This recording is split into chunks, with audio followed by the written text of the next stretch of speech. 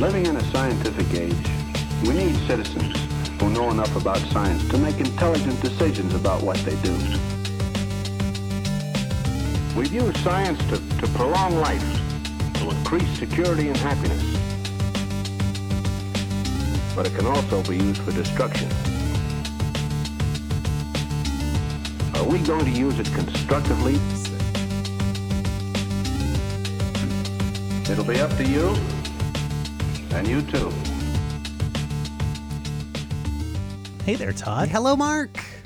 You know, with all this coronavirus stuff going around and Yes. COVID-19, I was actually at Rite Aid yesterday, and I asked one of the workers,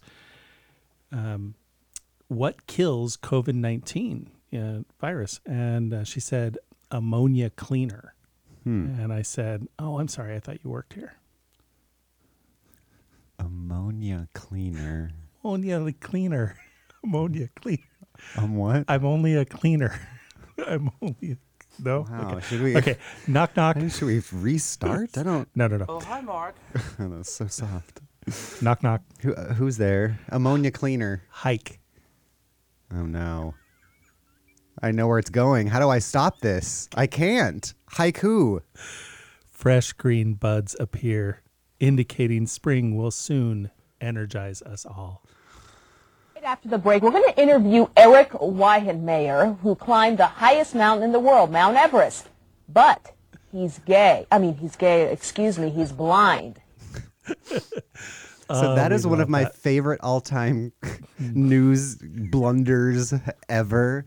And I just found the rest of this clip, Oh, wow. which is, and I don't know that it has audio, so I'll turn it around, but it shows the guy. So the story behind this clip is it's a news anchor throwing to a story to a guy that's talking to a lady on the streets or whatever, Eric Weihenmayer, who just climbed Mount Everest, Okay. except for the fact that he's gay. Excuse me, blind.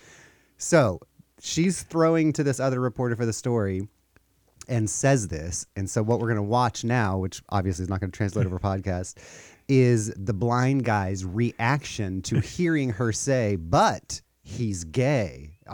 He's gay. Excuse me. He's blind. So here we go. So we'll hear about that coming up. Okay, as we head to the break, a look at the 6 o'clock hour. Drug testing our youth. So here they're just showing them talking. Hell, you got a wife and a kid. Before the camera comes on. And you've been accused of so many things. Oh, my God. Wait a second. That's not even funny.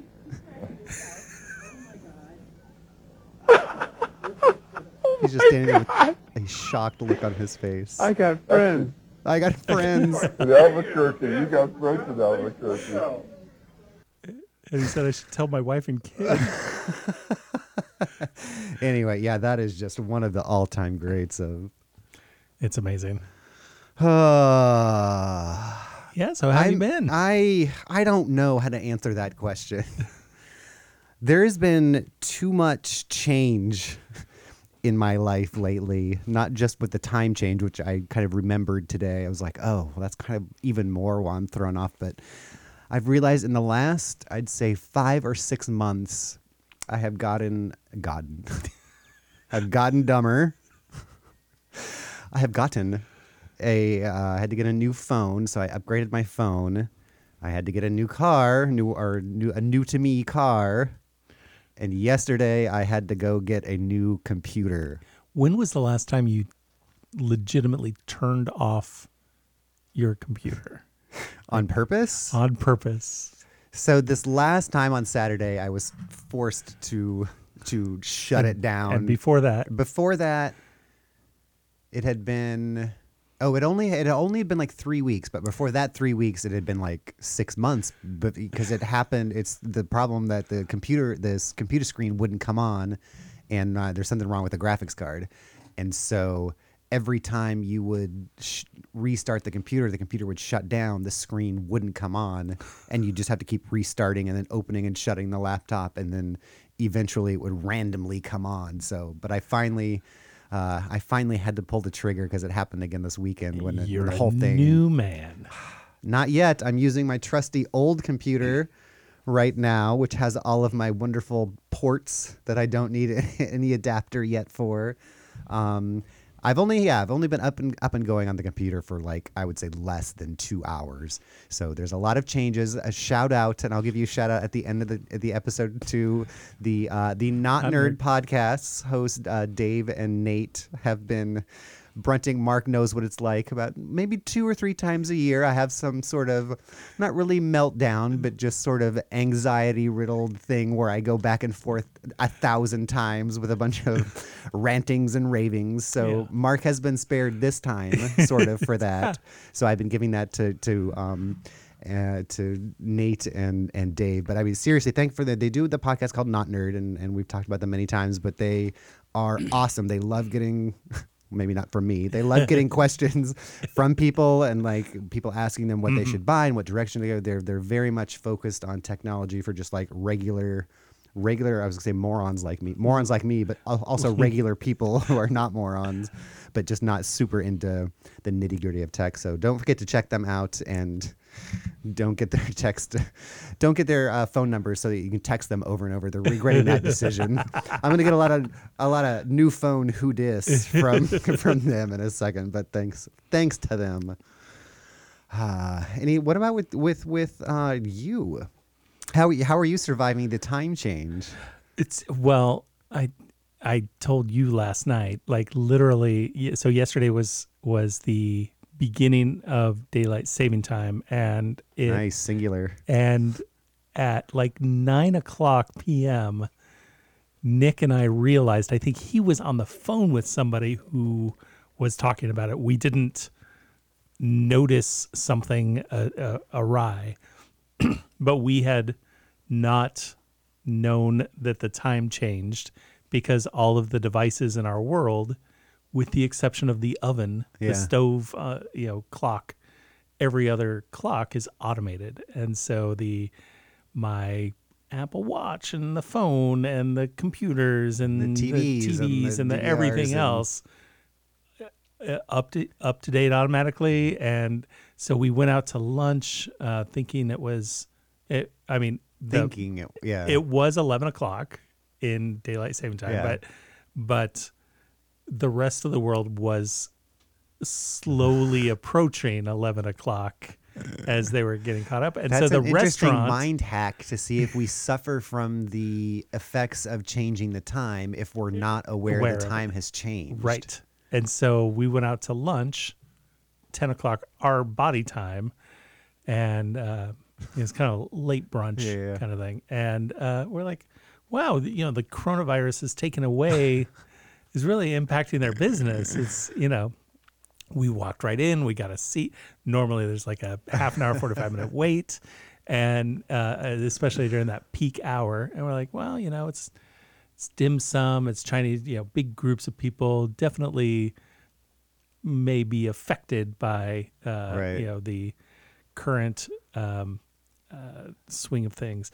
And it's mostly just that we didn't realize that the time had changed. That's so funny. I do notice less and less, because it used to be funny in my Sunday school class, the people that show up at the wrong time for service because they all forgot to set their clock backs or whatever. And like, that's not a problem anymore, right? For the most part. So I had to change the microwave clock. I had just a wall clock that runs on batteries, and my car, I guess. We've talked about this before. And my Betamax player, right? I had to change.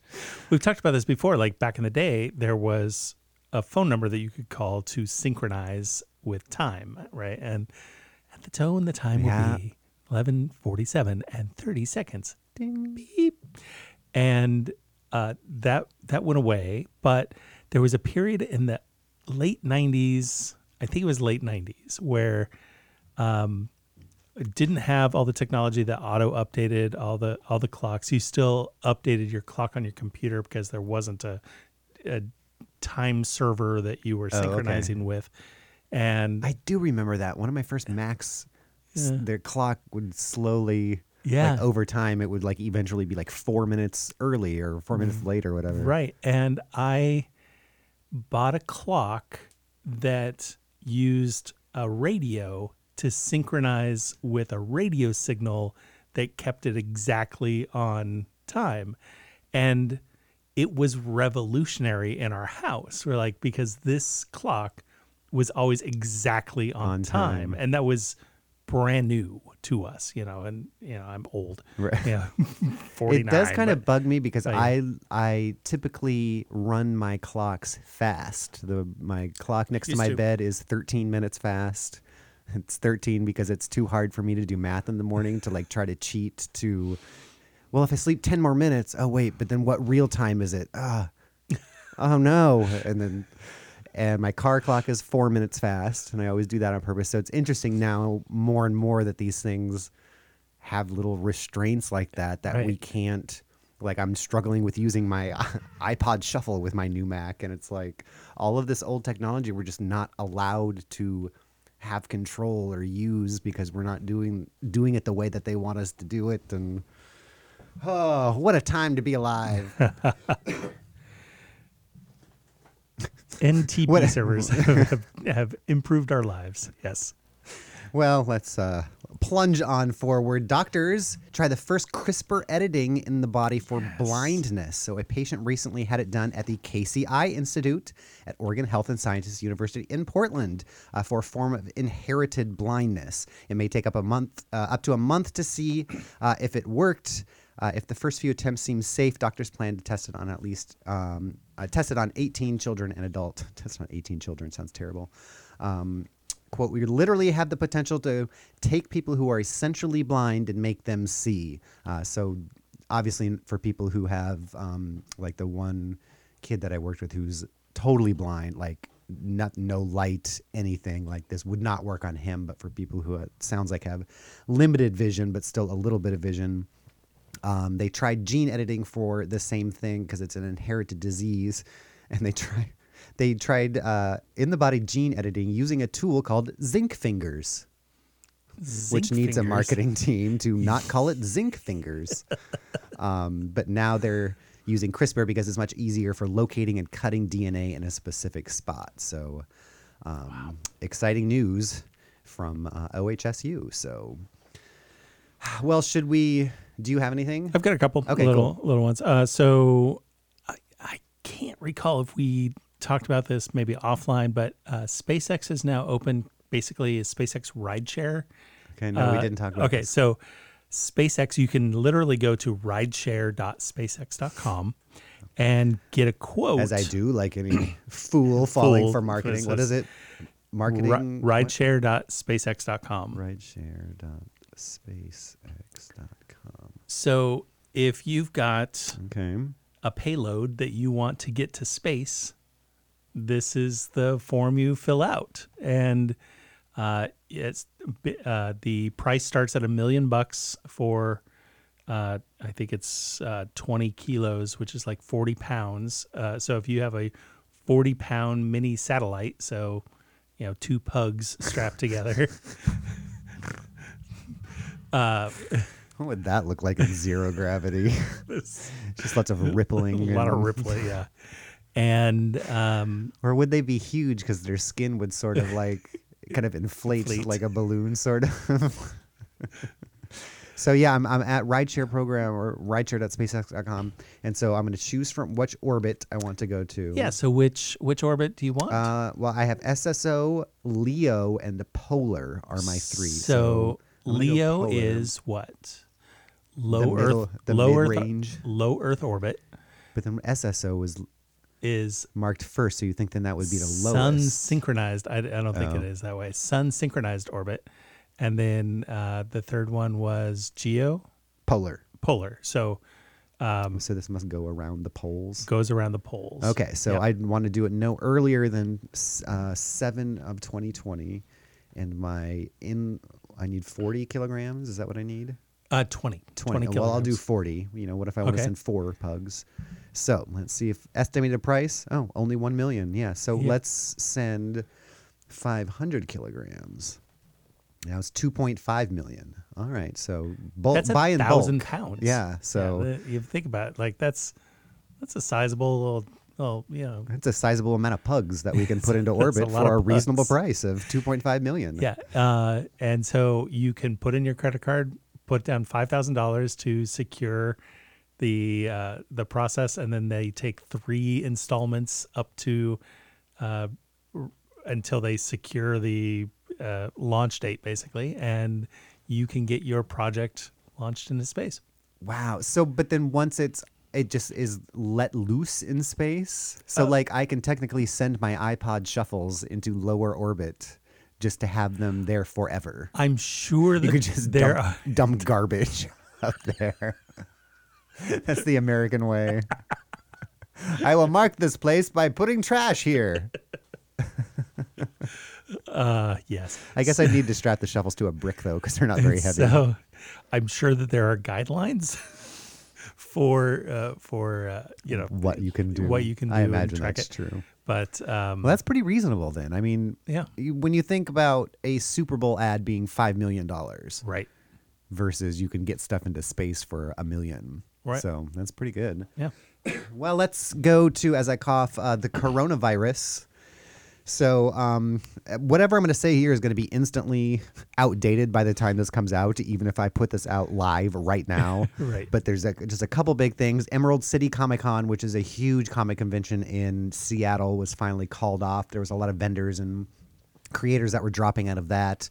So just a reminder, if you like a certain creator of some sort, go buy stuff from their stores right now, because most of the people invest a ton of money in these shows, and it's just people like Brian and like people like me who save up all year to do this, and it's suddenly you don't have that anymore, and you don't have the sales you were hoping from that one thing. So go support a local creator. South by Southwest was also canceled.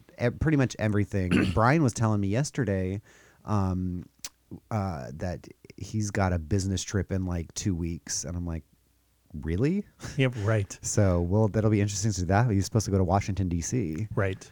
Everybody there has, I was going to say SARS. That's not right. COVID-19. All the Republicans All the have Republicans, it, apparently. yeah, because they went to CPAC. And Italy just released a bunch of new regulations trying to curb the, they're basically quarantining North Italy. Right. There were riots about 40 miles away from where we lived. And, Is that and where everything. big cities are? Is that why it's spreading, or is it tour? Like why there? Do we know? Well, there was, they don't know who patient 0 was, but patient 1 was not diagnosed yet, and he was wildly social. And so he was a marathon runner and partook in that, and then went to the after party. Like the most gregarious person on earth. Totally. And so he attended multiple He's large Nick at a events. party for Nick. Right. All over Italy. Yeah, all over northern Italy. And so that was the hotspot. And then there was bungling of quarantine, and it just has lit This by quarantine wildfire. stuff, and I don't know. I mean, obviously, because this next story I was going to roll into was that there was supposed to be one of the big cruise ships parked over here in Astoria that just have a bunch of passengers on it that are all sick. Actually, it's mostly the crew, but now that has been headed to Oakland. Yeah. So It was docking today, I believe. the number, blah, blah, blah. Let's see. So after struggling to contain an outbreak, the cruise ship will hit the port of Oakland on Monday. At least 21 people aboard that cruise ship tested positive. Of those, 19 are crew members. So it's been in limbo for a while. So like, I was thinking, so I went on a cruise this last summer. So like, if my ship was quarantined, I just lose my jobs and life. Yes. Like, Yeah, and what that's, what is the plan? this is part of the domino effect that we were starting to chat about before the show, is especially with the United States state of healthcare support for Americans and lack of job like entitlements for time off and sick leave and those kind of things. Just most of America is underinsured and in jobs that just don't have, luxurious support. They're at Applebee's. Yeah, or they're at right. And so if you don't go to work, you don't get paid, and that's it. Like that's the whole thing. Right. And so, Well, and even like me, I mean, I don't work for someone. I work for myself. And every time Right. every hour I'm not making money, I'm not making money. right. And So I was exact- thinking about that. I was like, oh my gosh. And all the children will go uncared for. Right. But like that. And it's like, well, I yes, live on a boat now. right. So yes. This is my life. Yeah, and so that domino effect, and that's why the presidential administration is doing things to say words that indicate that everything's fine, because you don't want that domino effect happening. And the unfortunate consequence of that is many people aren't taking it seriously because, well, literally the CDC says the numbers are going to go up. And then the administration gets in front of the microphone and says, no, numbers are going down. We've got this under control. The economic advisor said that It's like in the Naked the Gun things. where that fireworks factory is exploding. Leslie Nielsen is like, please disperse. Nothing to see here. right. And because Well, and I Yeah. mean, I really don't want to get political, I know, and we I know, usually I know. don't, but it is an unfortunate reality that a large percentage of the people that worked in pandemics and infectious diseases at the CDC were all fired. yeah, So, and that was when last summer where we would have been, getting ready for something like this. right. So, Yay. anyway, but there is good news beforehand, and right now you're playing with your hand sanitizer, which we're surrounded by. I'm sure thanks to Nick.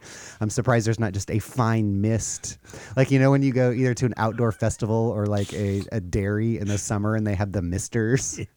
It's just that Purell. of Purell, but. Soap works so much better against both the COVID, SARS, and the coronavirus because it's soap is a self-assembled nanoparticle in which the weakest link is a fatty bilayer, which they call it, but it's basically a lipid.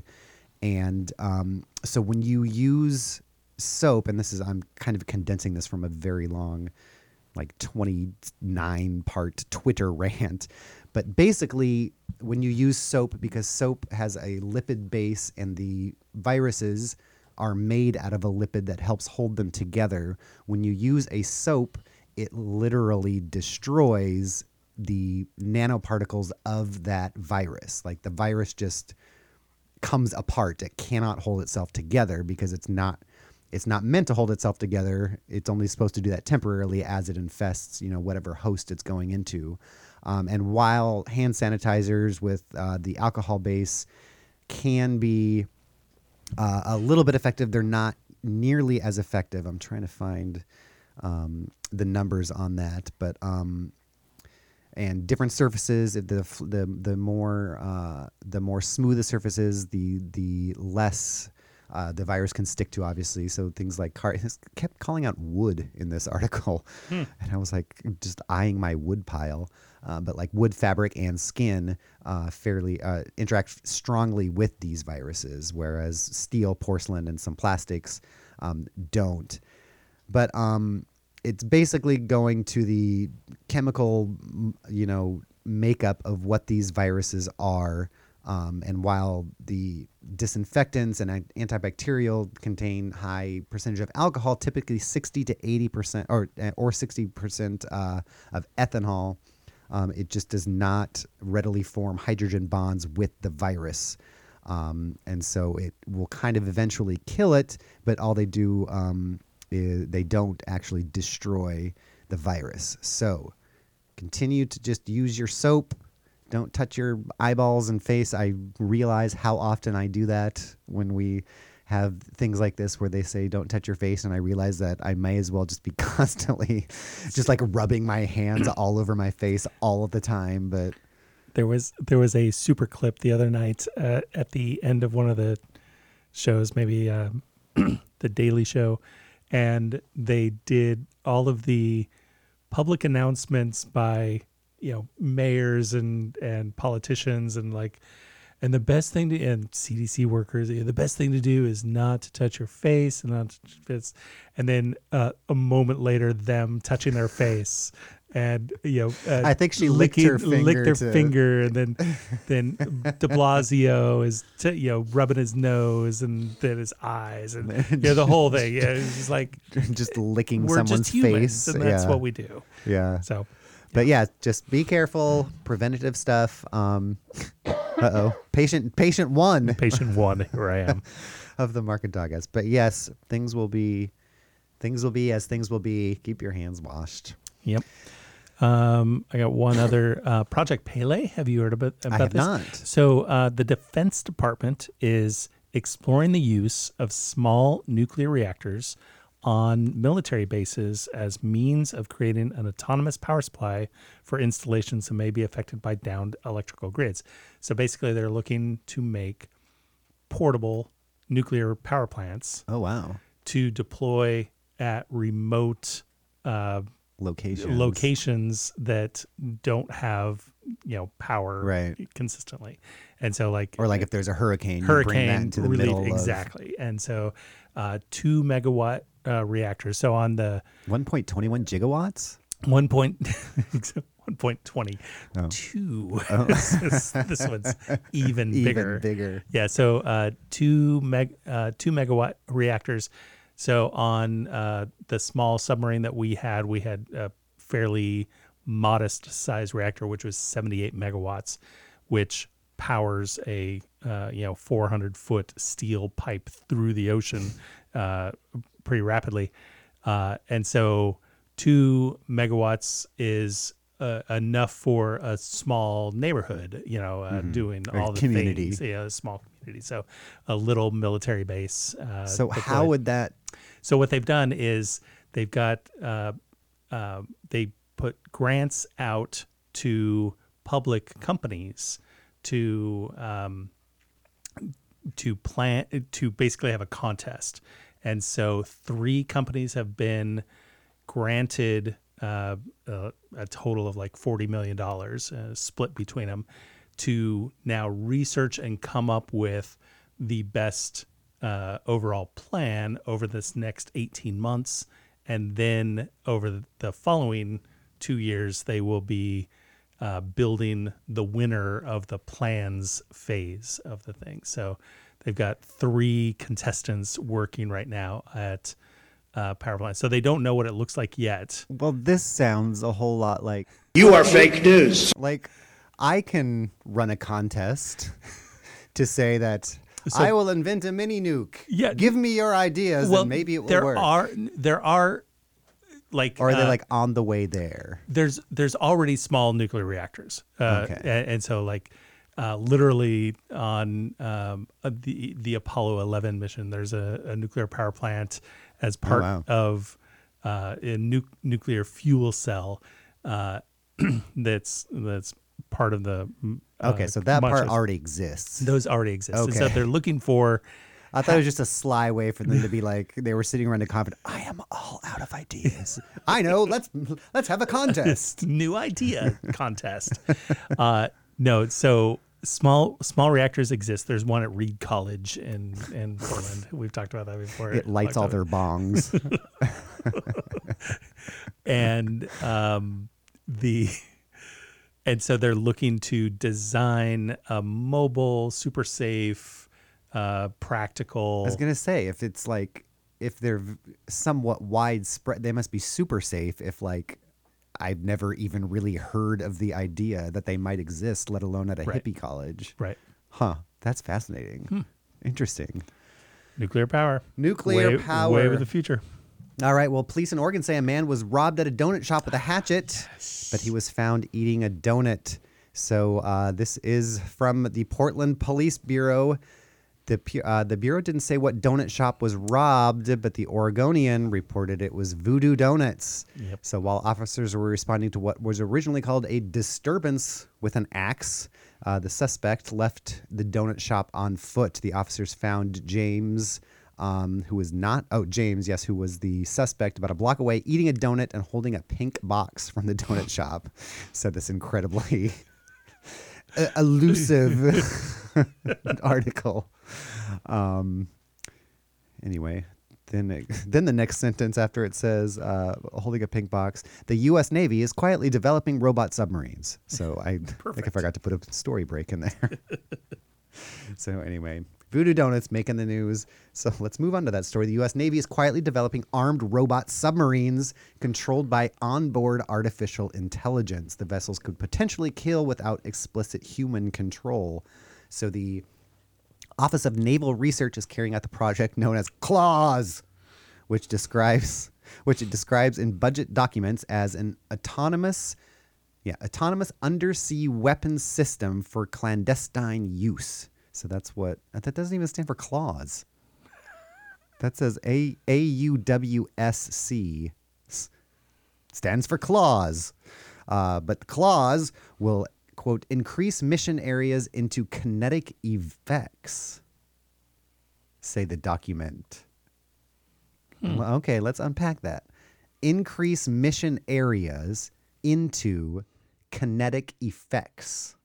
So to moving parts, you will increase, or you will make bigger make it there.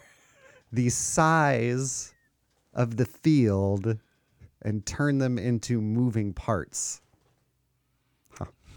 Well, here we go. It says the documents, military speak for, so yeah, any guesses? For destroying things. Increase mission areas into kinetic effects. Now I get the kinetic effects, which just means blow things a up. lot of small moving pieces exploding. Okay.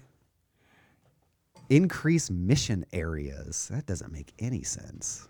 Well, I don't know. Well, anyway, claws. It's on its way to apparently do that in an area near you. So watch out for kinetic effects. Hello. We're still recording. I scrolled too far.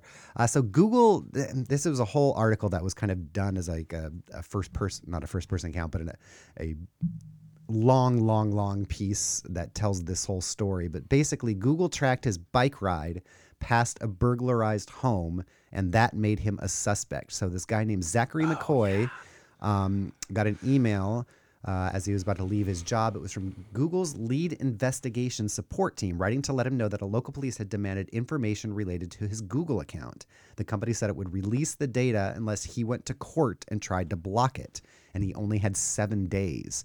So he quick researched what the case number was and found a one-page investigation report on the burglary of an elderly woman 10 months earlier. The crime had occurred less than a mile from the home that McCoy shared with 2 others. So, and then it goes on to Google geofencing and warrants that have been asked by county police and the FBI. Google said in court filings last year that requests from state and federal law enforcement authorities were increasing rapidly by 1,500%. So, and by 500% in 2018 to 2019. So, a retired lieutenant with the Milwaukee Police Department says it's a great tool. Say the authorities. Milwaukee police have used Google geofence warrants to solve an array of crimes, including homicide, shootings, robberies, kidnaps, blah blah blah. He said, I would think the majority of citizens in the world who are white would love the fact that we're putting violent offenders in jail based on where they're walking around.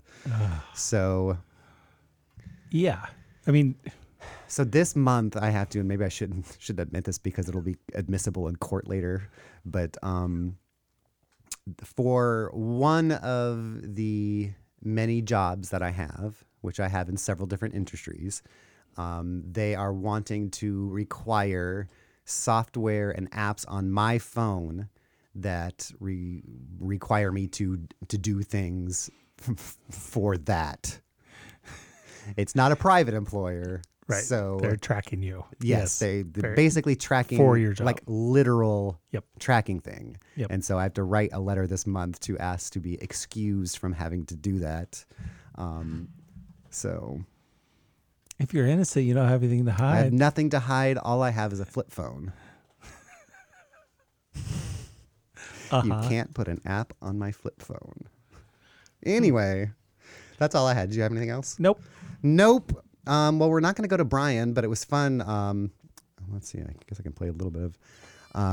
I did the photo shoot with him yesterday on the Burnside Bridge, and I was shocked that for the first time since I moved here in 1999, the Burnside Bridge is no longer under construction of any kind.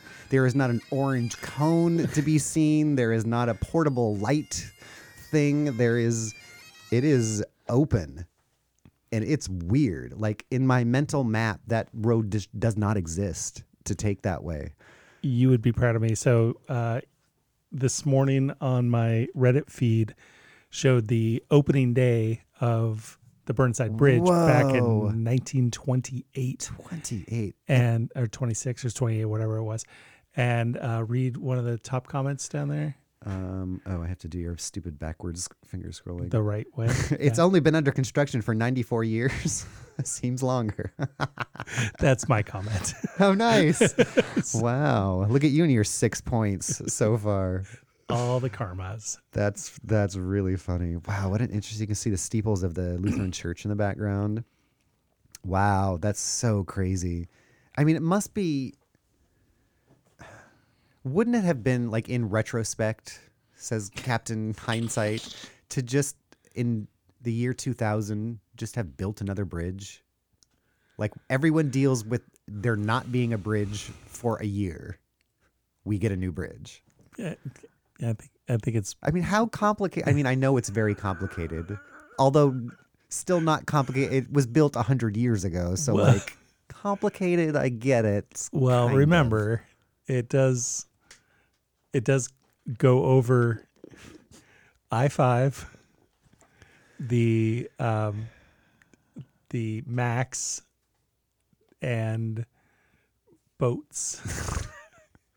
And well, they replaced the whole Ross Island Bridge, which I know is different, but I mean, still. Maybe the Selwood Bridge. The Selwood Bridge, which was cool because I got to watch. They just like built one next to it and then moved the new bridge into place, which is so crazy. But I don't know. It's 2020. We can have a new bridge. We could do something. Just helicopter one in. Exactly. We could have SpaceX drop one from orbit for $1 million. All right. Well, today's topic is kind of out of left field, and I don't think you even know it yet, unless you read down in the. I did. I don't think you shared it with me or something. I didn't. Oh, I did, but so long ago that's been buried under whatever else is in your Google Docs. So. But he's gay. I mean, he's gay. Excuse me. He's blind. So we'll hear about that coming up. Okay. The fact that she says it a second time is what made. Not just, oh my gosh, blind. He's gay. He's gay. Excuse me, he's blind. You were saying earlier, like, what piece of her mind was thinking about what during that to like to get there, get those two words. Yep. Anyway, I wanted to talk about the Mona Lisa, which is the most famous piece of artwork on Earth. Everybody knows the Mona Lisa. We've seen it a million times. It's been used in market. It's been like when you think of art, right? In that context, you think the Mona Lisa. It's something that everyone knows, and it's always been intriguing to me because even Leonardo da Vinci, like I like some of his other stuff better. Like why the Mona Lisa? Why is this the piece of vaunted art that it has become? Right. And it's kind of an interesting story. So I wanted to kind of dig back into the history of the Mona Lisa and why it's become what it is today. And kind of a teaser, it does not get world famous until 1911.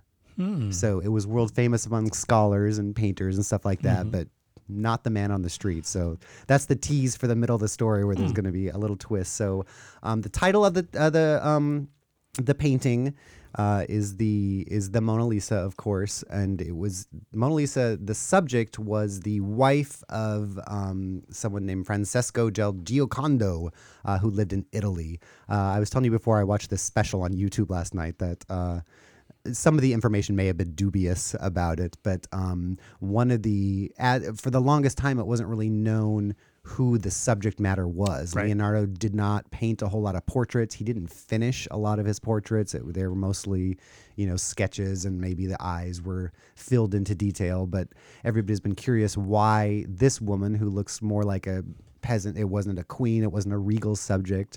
But some investigation found that the subject of the Mona Lisa lived across the street from Da Vinci's father. Da Vinci's father was a very famous notary. So you have a future in front of nice. you as world famous notary Yes. Mark Middleton. Come to him for all your notarization needs. I wonder if it's expired. Apparently they had more power back then, I think. So they lived across the street from Leonardo's father, and so maybe knew him that way. But it was a commissioned portrait by Francesco of his wife, and they're wondering if maybe it was before she gave birth.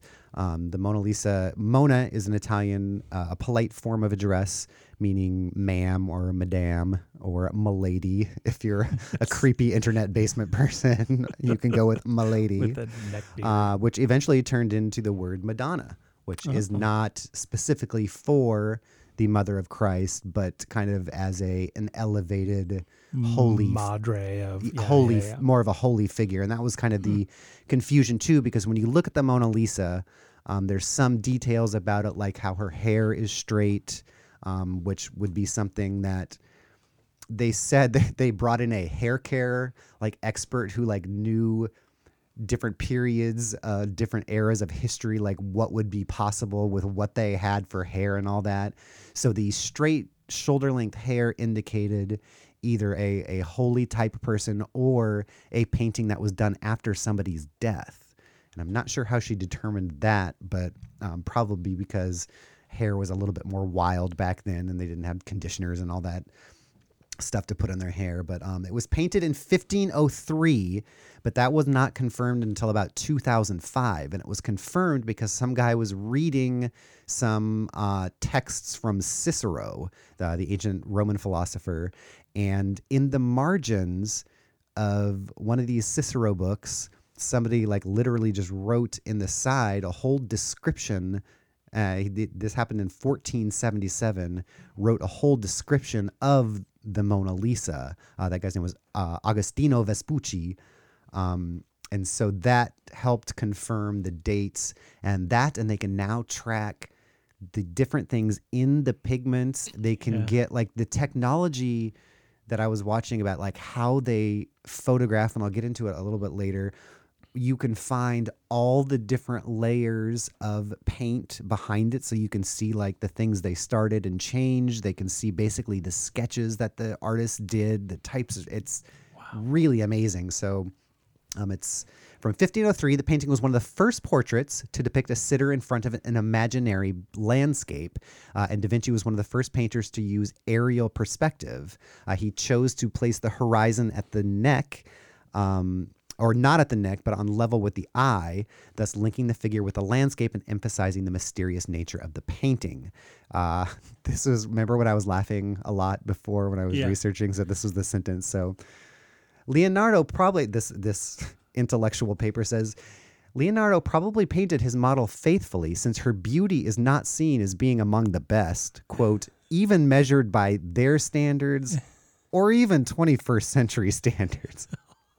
Oh, that is that's a throwing historical slam that you so ugly, not even in your time were you attractive.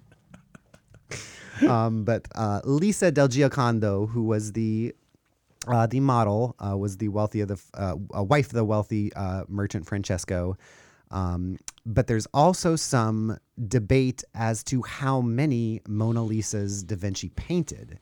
Because Raphael, who was kind of a student of Leonardo da Vinci, made a sketch that looks exactly like the Mona Lisa. It's unfinished, like a pencil sketch. Mona Lisa looks significantly younger, and there's some pillars in the background, which led to some debate, because in the real Mona Lisa that we know, or is it the real one? Is it? The one that we know, you can't really see the pillars in the background. It's she's sitting in a kind of a patio with two big Roman columns in the background that you see past. You don't really see that in Da Vinci's final one. And so they're wondering whether they made two versions because one of Leonardo's students had one of them after his death, after Da Vinci's death in 1524. But then there was a second one, which would have been sold to somebody else. And that second one is in the Louvre today. It's not the one owned by his pupil after his death. So there's some controversy, as the British would say, about, is this the only one? Over the years, there have been a couple other very similar paintings. They found one that's in Russia that until a couple years ago they thought maybe was another version of it, but it turns out that it was probably painted by another one of Da Vinci's kind of pupils to kind of, I'm sure to practice his style and stuff like that. Right. So until recently that was thought. So it was in the French Revolution. Let's see, here's kind of the journey it took. So the one lived today. Others believe that there's only one Mona Lisa, blah, blah, blah. The famed painting was kept at the Palace of Fontainebleau before it was moved to the Palace of Versailles. It was in Napoleon's bedroom for a while, but then moved to the Louvre in 1797. And it kind of moved around every couple times during the wars. They would take it to a different museum and protect it from there. And it went on a couple traveling exhibitions, which I'll get to a couple highlights of how it was almost destroyed a couple times by carting it around the world. So today, the Mona Lisa is considered the most famous painting in the world. But like I said, until 1911, it was more or less just in the intelligentsia as opposed to the general public. So on August 21, 1911, the painting was stolen. Oh, I have my...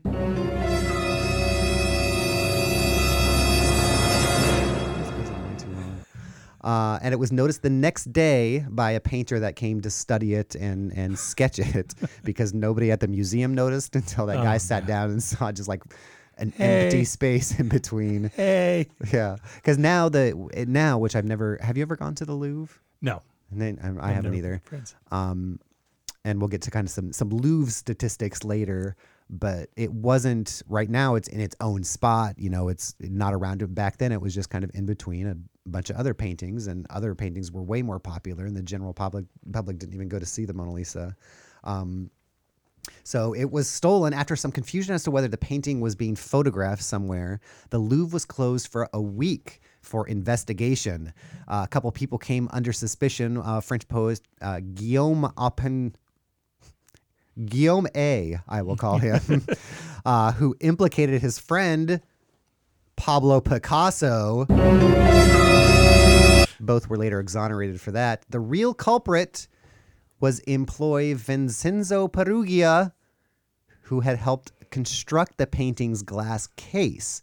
Oh. He was the classic burglar who entered the building during regular hours and hid in a broom closet, and then walked out with the painting hidden under his coat after the museum had closed. So the reason he did this was because he was an Italian patriot who believed that Leonardo's painting should have been returned to an Italian museum.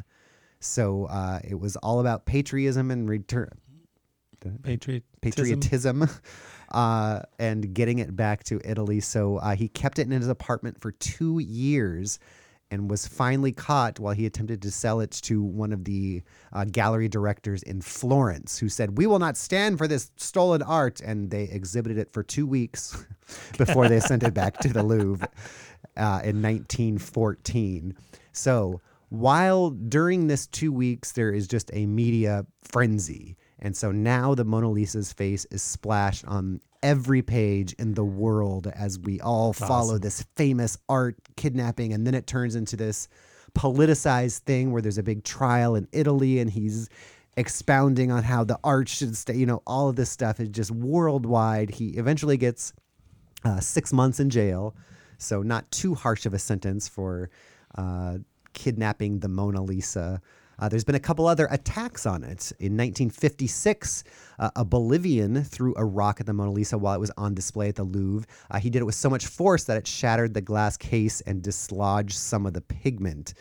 The painting was protected by glass because a few years before that, a man who claimed to be in love with the painting had it cut with a razor blade and tried to steal it. So since then, bulletproof glass has been protecting the painting. It was in Tokyo on loan in 1974 when a woman sprayed it with red paint as a protest against the museum's failure to provide access for disabled people. I wonder if they had it on display really low so she can spray paint it from her wheelchair. Oh. Too soon. And on the sidewalk in front of the steps, she couldn't get in. Too soon. In recent decades, the painting had been temporarily moved to accommodate renovations. So in 1992 and 95 and 2001 and 2005 and in 2019. So now there's a new queuing system that started in 2019, reduces the amount of time museum visitors have to wait in line to see the painting. So, Mark, after going through the queue, a group has about blank to see the painting.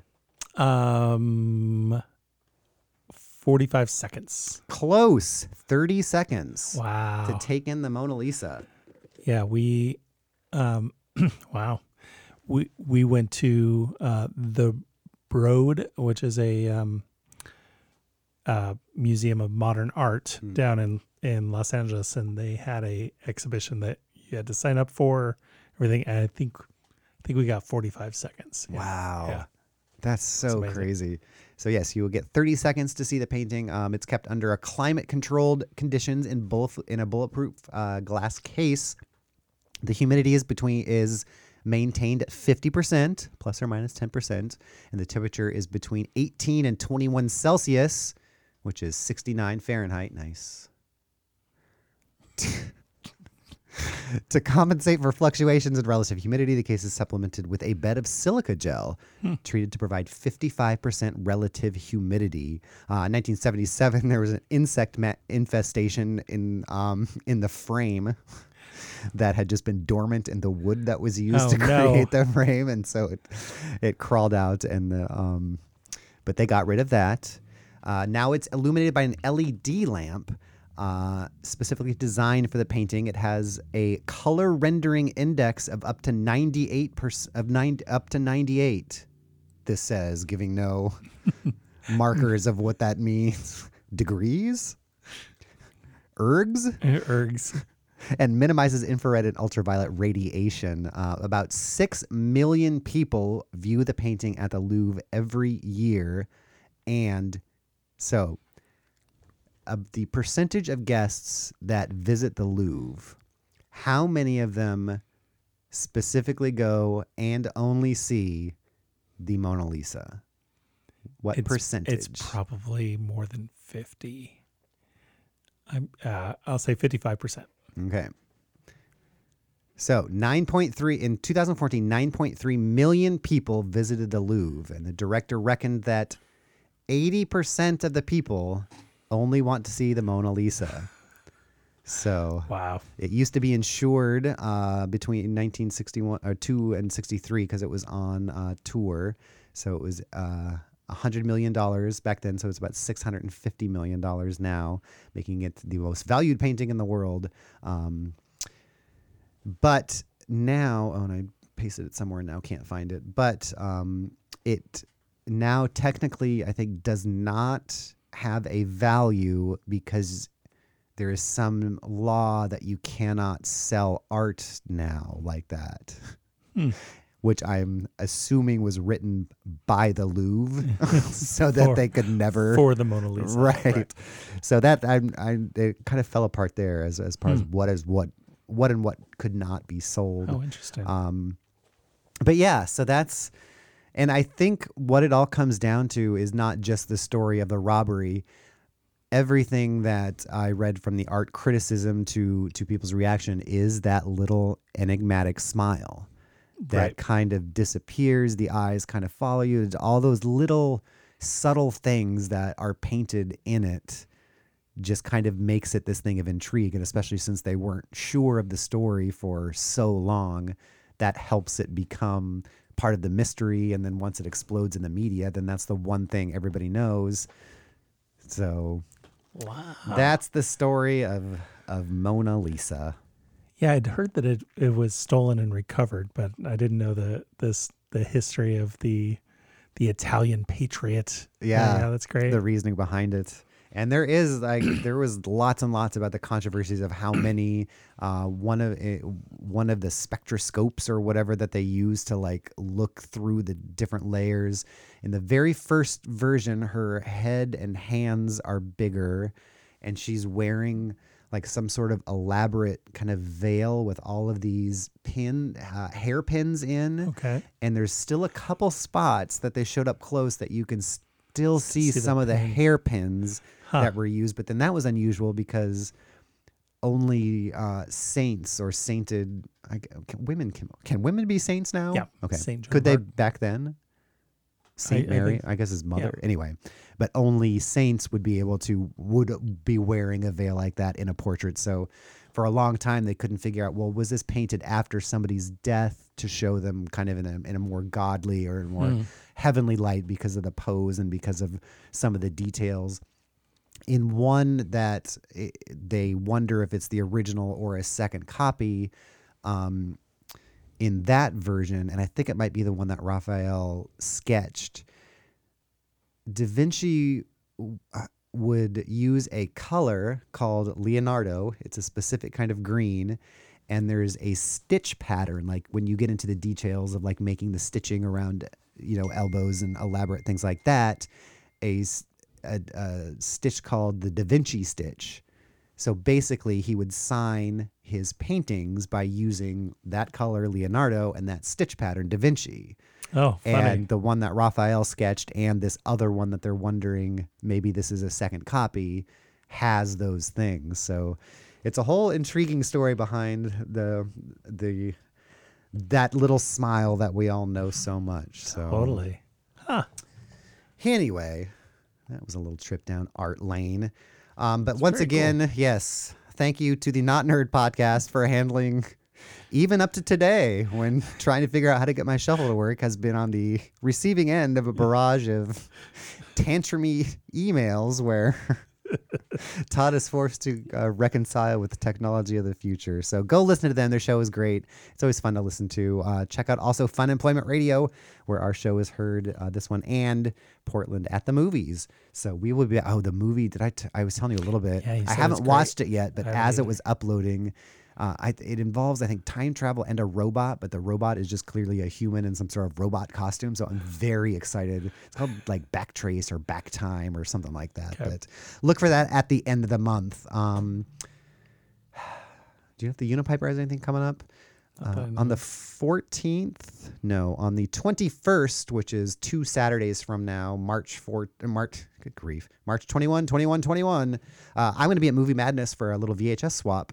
That's a Saturday afternoon, the 21st of March. So come out and say hi there. And if you haven't been to Movie Madness, come see it, because they have that whole little viewing area, which is, I think, will be set up. But it's really, really an amazing space. And if you've never been there, this is a great excuse.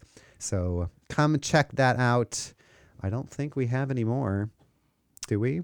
No, I think that's it. Oh. In order to protect yourself, you don't want to be what?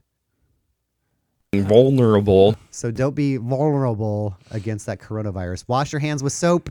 It will literally dissolve the virus into goo that kill cannot. The COVIDs. It will kill the COVIDs. So I'm going to take us out with this clip again. We will see you guys next time. Bye-bye. Right after the break, we're going to interview Eric Weihenmayer, who climbed the highest mountain in the world, Mount Everest. But he's gay. He's blind. So we'll hear about that coming up. Okay, as we head to the break, a look at the 6 o'clock. All right. Bye-bye.